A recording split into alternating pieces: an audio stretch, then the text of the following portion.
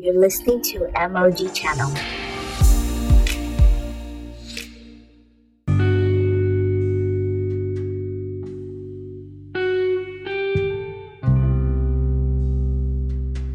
Hi guys, welcome to my podcast. This is MOG Channel will help you to see a real and practical Christianity from God's Word. If you're new here, welcome. If you're returning, welcome back. Today we're continuing our gospel series titled Salvation from Afar. And today we're going to be dealing with Father Abraham has many sons. Many sons has Father Abraham. I am one of them. And so are you. So let us praise the Lord. Right hand, left hand. How do they sing that song? Right leg, left leg, turn around, sit down, something like that. Anyway, Father Abraham, Daddy Abraham, Popsy Abraham, Pops. And, well, we're just going to mess with your mind a little bit. And I'll just tell you right off the bat that today we're going to be reading scriptures. So if you are the type that hates scriptures, you can click off now because, man, we are going to dig into God's word today. Glory to Jesus. So we've been talking about salvation from before, and we've been explaining the fact that the gospel existed in the Old Testament as well as the New. Why? Because the ingredient of the gospel is a message. The ingredient of being saved is what? Response to the message. So if the message was available in the Old Testament, it is only logical and proven that people would have responded to the message. But to them it was a promise. In other words, they could not have received the Spirit of God, which was the promise. They only received in a figure or on a promissory note the righteousness that was by faith. And that's why the way God dealt with them was different from the other people in their own time. Look at Hebrews chapter 4 verse 2. For unto us was the gospel preached as well as unto them, but the word preached did not profit them, not being mixed with faith in them that heard it. So the gospel was preached to these guys in the Old Testament. There was the semblance of the gospel.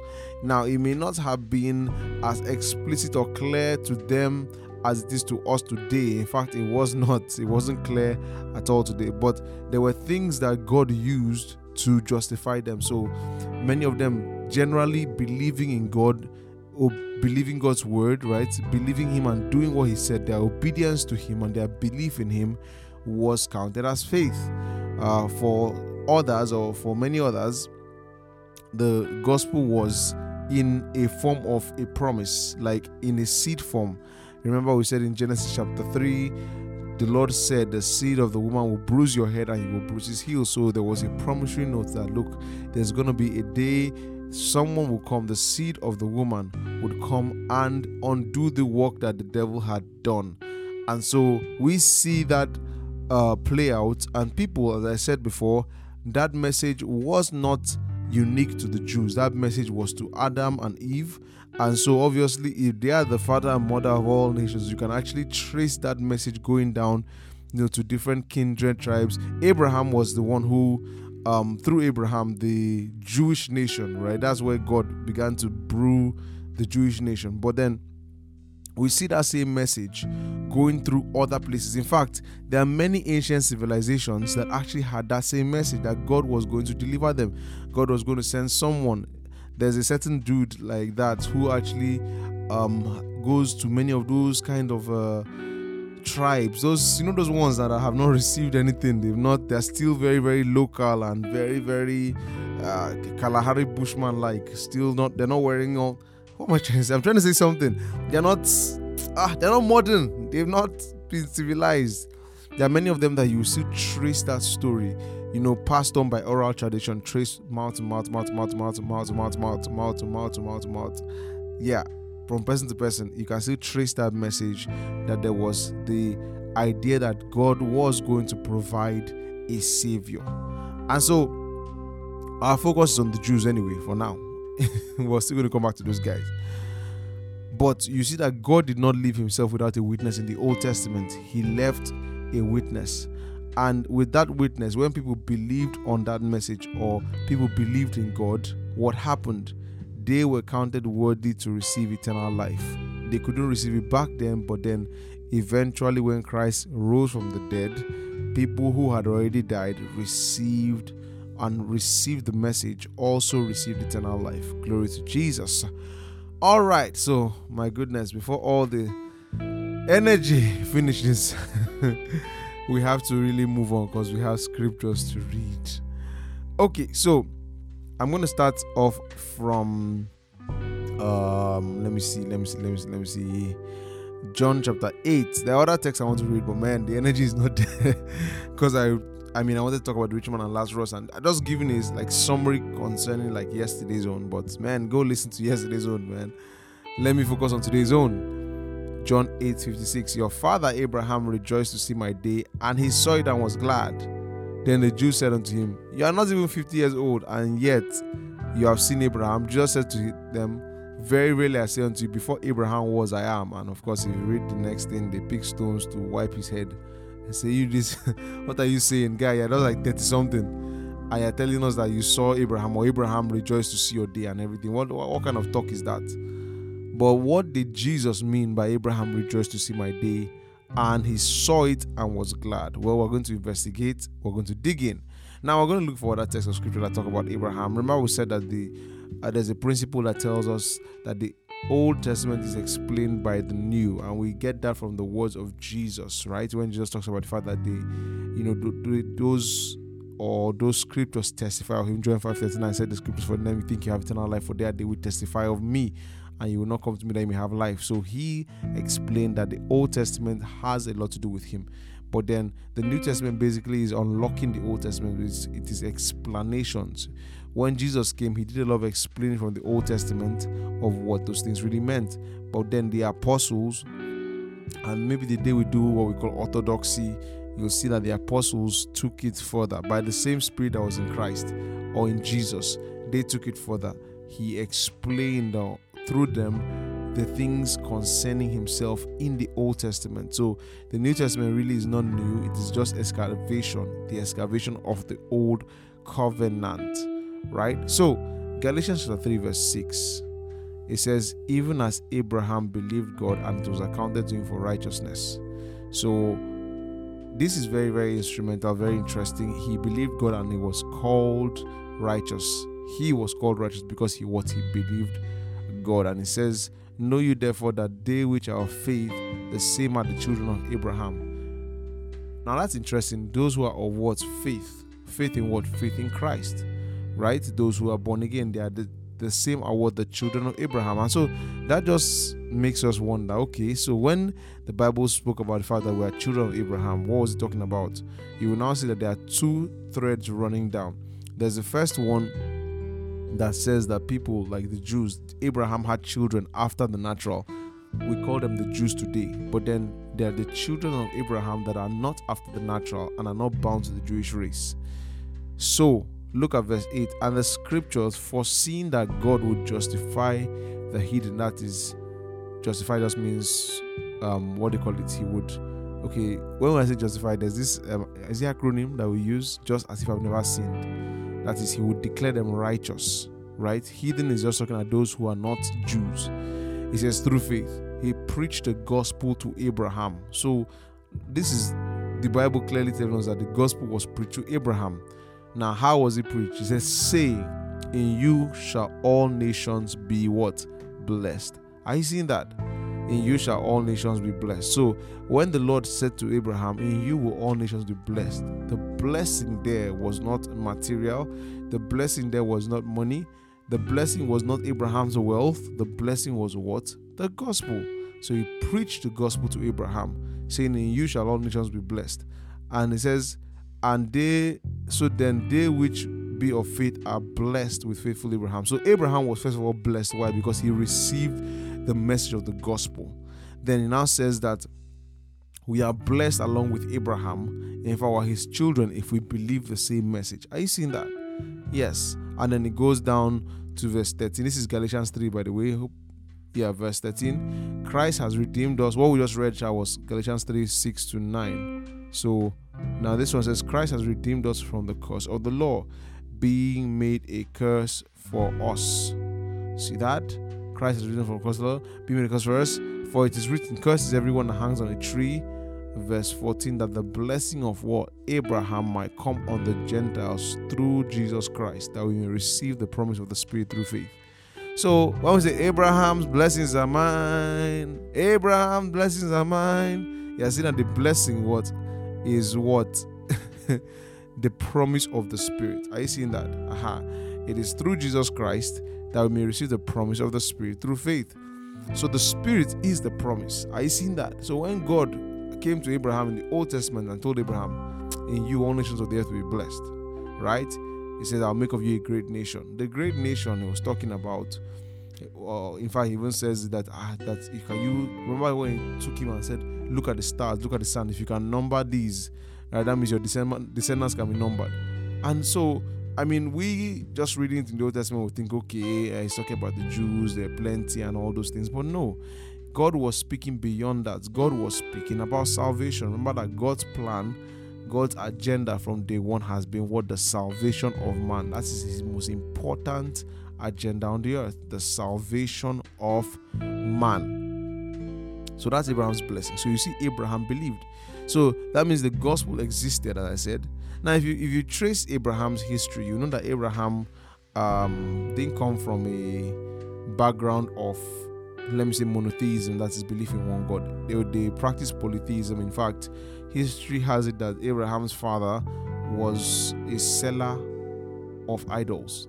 I think Abraham was also into that business, but we're going to say that Abraham rejected that notion of idolatry. He rejected polytheism, and he, apparently God in some certain way made known to him that there is one God, and he acknowledged that, he believed that. Remember we said that everything to be known about God is inside nature. You understand that nature actually tells us there's a God. You get? So Abraham believed that, right? And then God in due time revealed himself to him, and Abraham believed what God said, and that is what was credited to him as righteousness. See that? Now look at Acts chapter 3 verse 25. You are the children of the prophets and of the covenant which God has made with our fathers, saying unto Abraham, and in your seed shall all the kindreds of the earth be blessed. So you see again, the blessing of Abraham has literally nothing to do with the natural, the physical. It's not about claiming Abraham's cars and houses and all those things. Say, he had this, he had that, he was rich, so I'm a son of Abraham, so I'll be rich too. No. By the supernatural, you can actually make a lot of money. That's the truth. Just leave it like that. You don't have to link or loop Abraham into your schemes to get rich. You guys say, yeah. So Romans chapter 4 verse 1 says, what shall we say then that Abraham our father, as pertaining to the flesh, has found? So notice he says pertaining to the flesh, because this is what's his name, Paul, and Paul was a Jew. So he says, according to the flesh, Abraham is my daddy, right? He's my great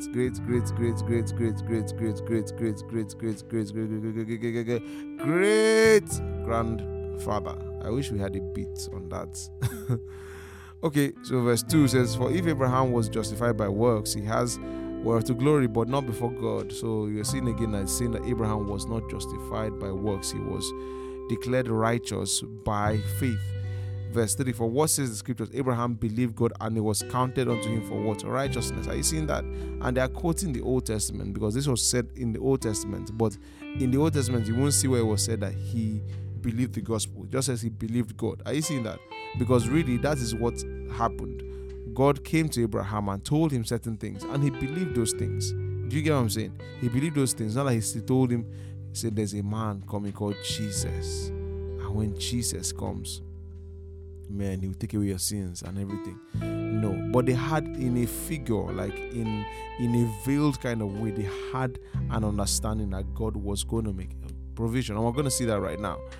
When I say right now, I mean in the next few minutes. Romans 4 verse 17. Romans really, we just read Galatians, now we're looking at Romans. It says, it's written, I have made you a father of many nations, before him who he believed, even God, who makes the dead alive and calls things that be not as though they are, who against hope believed in hope that he might become the father of many nations, according to that which was spoken, so shall your seed be. And be not weak in faith, he considered not his own body now dead when he was 100 years old, neither yet the deadness of Sarah's womb. So you are seeing that Abraham's belief in God, right, was to believe in God's promises, what God said to him. God declared certain things to Abraham. He told him, you will have a son, this will happen, that will happen, you'll be a father of nations. And he believed God. By believing that, he was called a man of faith. He was called righteous. He was called a father of faith. Do you get what I'm saying? Yes. And he was declared righteous. He walked with God. Remember Enoch? The Bible says Enoch walked with God and was not, for God took him. He walked with God. He followed God. He obeyed God. We have this other dude, Noah. Right? The Bible says that he was upright. He was an upright, perfect. Perfect doesn't mean that he was perfect in quotes, but he was stable in his walk with God. He believed God. He walked with God by faith. God told the guy, build an ark, and the guy built the ark. You understand? By faith. And notice by faith that they did not see the things that they were. Look at that. God tells him build an ark, and before that time there has never been a global flood. So why he built an ark? And people are probably laughing at him and mocking him and jeering. What are you building an ark for? Do you get what I'm saying? In Abraham's case, God tells him you have a son, and even calls his name Abraham. And he bears that. He actually calls himself Abraham. He was Abraham before, father, or I think, father, yes. Something father. Is he exalted father? Something like that. I think he's exalted father. Yes, Abraham, exalted father. Then you now have Abraham, father of nations. And he bore it. He took it. He believed God. Do you get what I'm saying? I'm just trying to help you understand clearly that it's not like he had the full gist of the gospel like we do today, but they were like seeds you get based on God's word. God would say this to them. They would believe God, hold on to God's word, believe on him. And that was how they walked. Do you understand what I'm saying? They had a relationship with God. In fact, that's how Abraham was called a friend of God. James tells us that that Abraham, believed God, was called righteous, and then he was called a friend of God. Okay? So, let me see. Verse 21. It says, I'm being fully persuaded that he had being fully persuaded what he had promised, he was able to perform, and therefore it was imputed to him for righteousness. Now, it was not written for his sake alone that it was imputed to him. All this imputing is just an accounting term. It just means to be paid into, it's like how I put, to be credited to someone. Do you get? If I impute $1 million into your account, won't you rejoice? I used to impute. That is King James. I have to find a way to get rid of King James, but you just can't get rid of King James because it's just so good. Verse 24. But for him also, you know what? I'm abandoning these guys. I can't take it anymore. Okay, so now let's go to the juicy part. Yeah, the juicy part. All right. Now remember, Hebrews 11 is like a treasure trove of these guys. It tells us what they endured, what they went through, and this, that.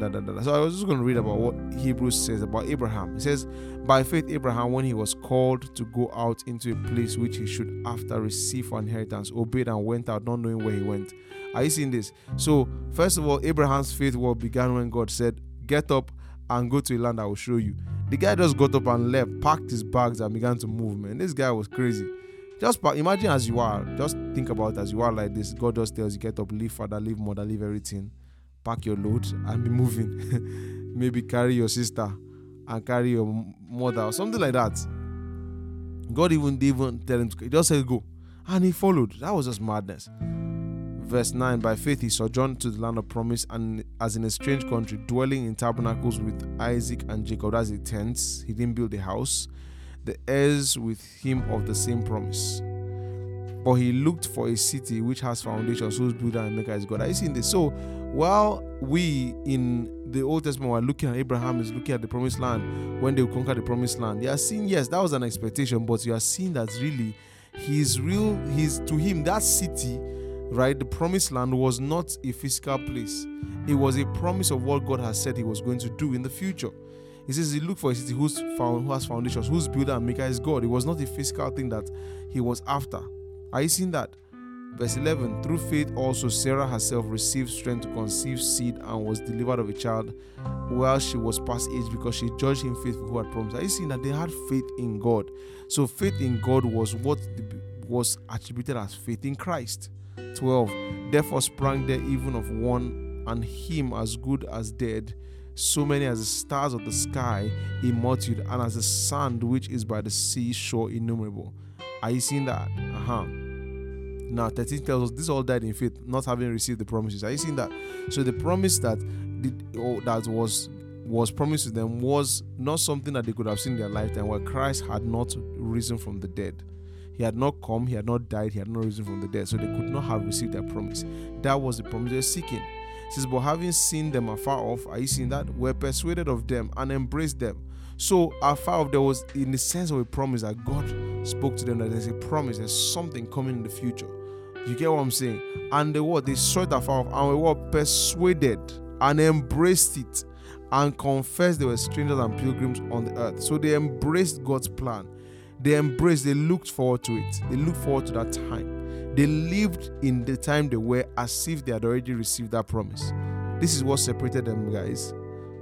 For they say such things, or did I say such things, plainly declare that they seek a country. Okay, now let's see verse 16. But now they desire a better country, that is a heavenly one, wherefore God is not ashamed to be called their God, for he has prepared for them a city. The city is not a physical city again. The city is talking about salvation, right? Verse 17, by faith Abraham, when he was tried, offered up Isaac, and he that had received the promises offered up his only begotten son. Now this is a place that is supposed to put like a lump in your throat when you think about it. He offered up Isaac, right? Isaac was the child of promise. But you're going to find out that Isaac, it was never about Isaac. There was nothing special about Isaac. In fact, God was just using the whole thing with Isaac to show Abraham something beyond his time. Because he says, and he that has received the promises offered up his only begotten son. The first question is that, did Abraham have only one son? Obviously not. He had another son called Ishmael, right? We're going to get to that in a second. Of whom it was said that in Isaac shall your seed be called, right? In Isaac shall your seed be called, accounting that God was able to raise him up even from the dead, from whence he also received in a figure. So it just takes us back to a story which is in Genesis chapter 22, where God tells Abraham to take his son, right? He says, take your son and take him to Moriah. So he tells him, take your only son. Look at that, Genesis 22 verse 20. And said, now take now your son, your only son Isaac.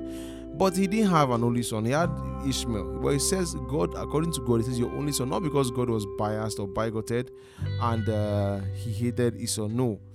It was because Isaac symbolized something beyond that place. It symbolized, or Isaac symbolized God's plan. So that's part of why Ishmael had to be sent away. He was not part of the plan. Are you seeing that? It was this guy Abraham trying to help God, not realizing that Isaac was more than just a child to Abraham. Isaac was also symbolic of Christ. Why?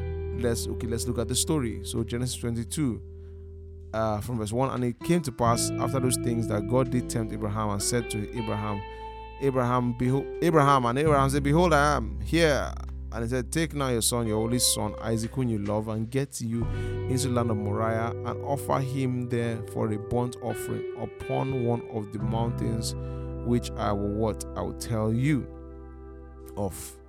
God just seems to have a way of giving instructions without giving specific details. Okay, verse 7, and Isaac spoke unto Abraham his father and said, my father, my father. And he said, here am I, my son. And he said, behold, the fire and the wood, but where is the lamb for a burnt offering?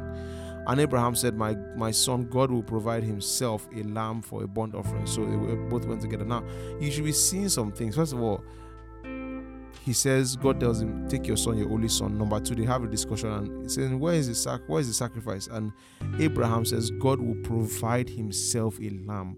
That just is very, very symbolic. We're going to see all this tied together. He will provide himself a lamb, right? And when they came to the place where God had told him of, and Abraham built an altar there and laid the wood in order and bound Isaac his son and laid him there on the altar upon the wood. Now, you also see something about Isaac. Isaac by this time was a lad. He was a strong lad. This guy could have run away, but he just trusted his father and stayed there. So you are seeing the faith was not even just the faith of Abraham, but Isaac also faith in, just believing that his father he just stayed there like an obedient son, not like a mumusha, but there was just this trust you get. And I mean, we see that in the word of Jesus where he says that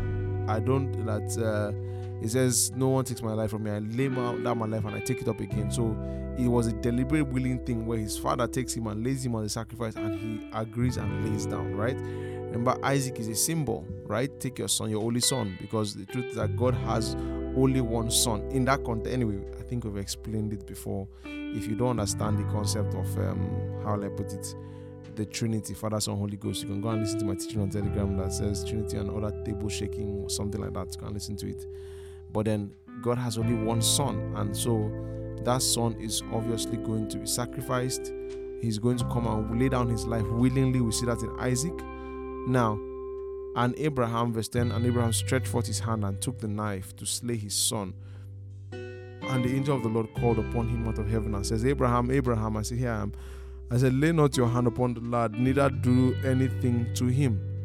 For now I know that you fear God, seeing that you have not withheld your son, your only son, from me. He says again, your only son. So you are seeing that it is not, God is not concerned. It's not about what Abraham is doing. God is actually doing a rehearsal. By Abraham's actions, God is just showing the world what he would do himself, right?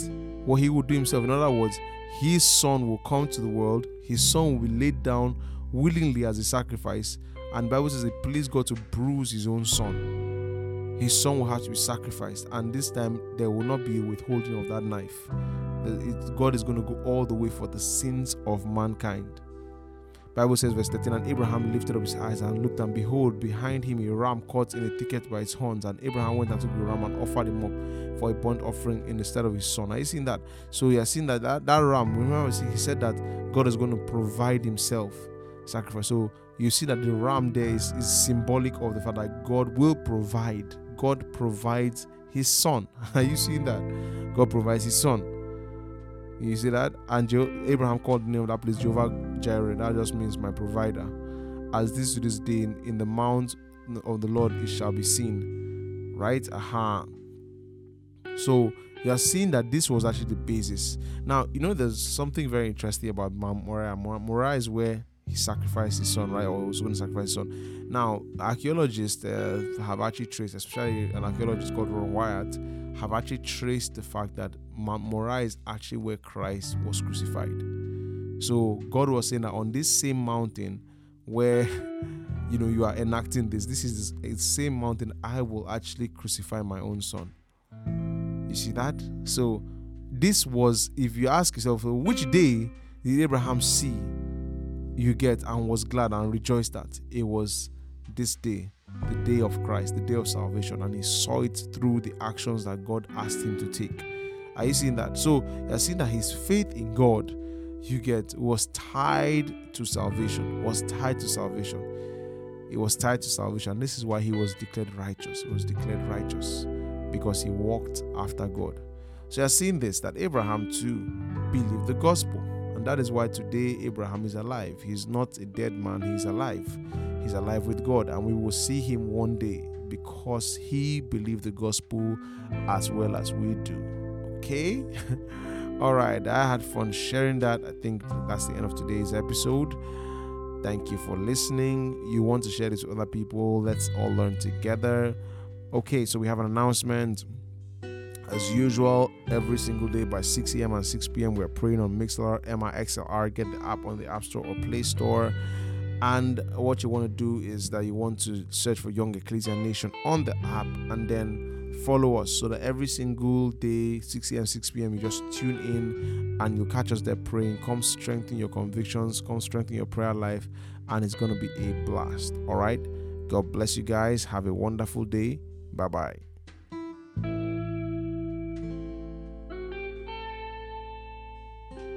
If this blessed you, or you want to say hi, or you have a question, you can head over to my Instagram.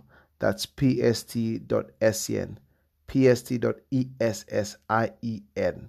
See you there.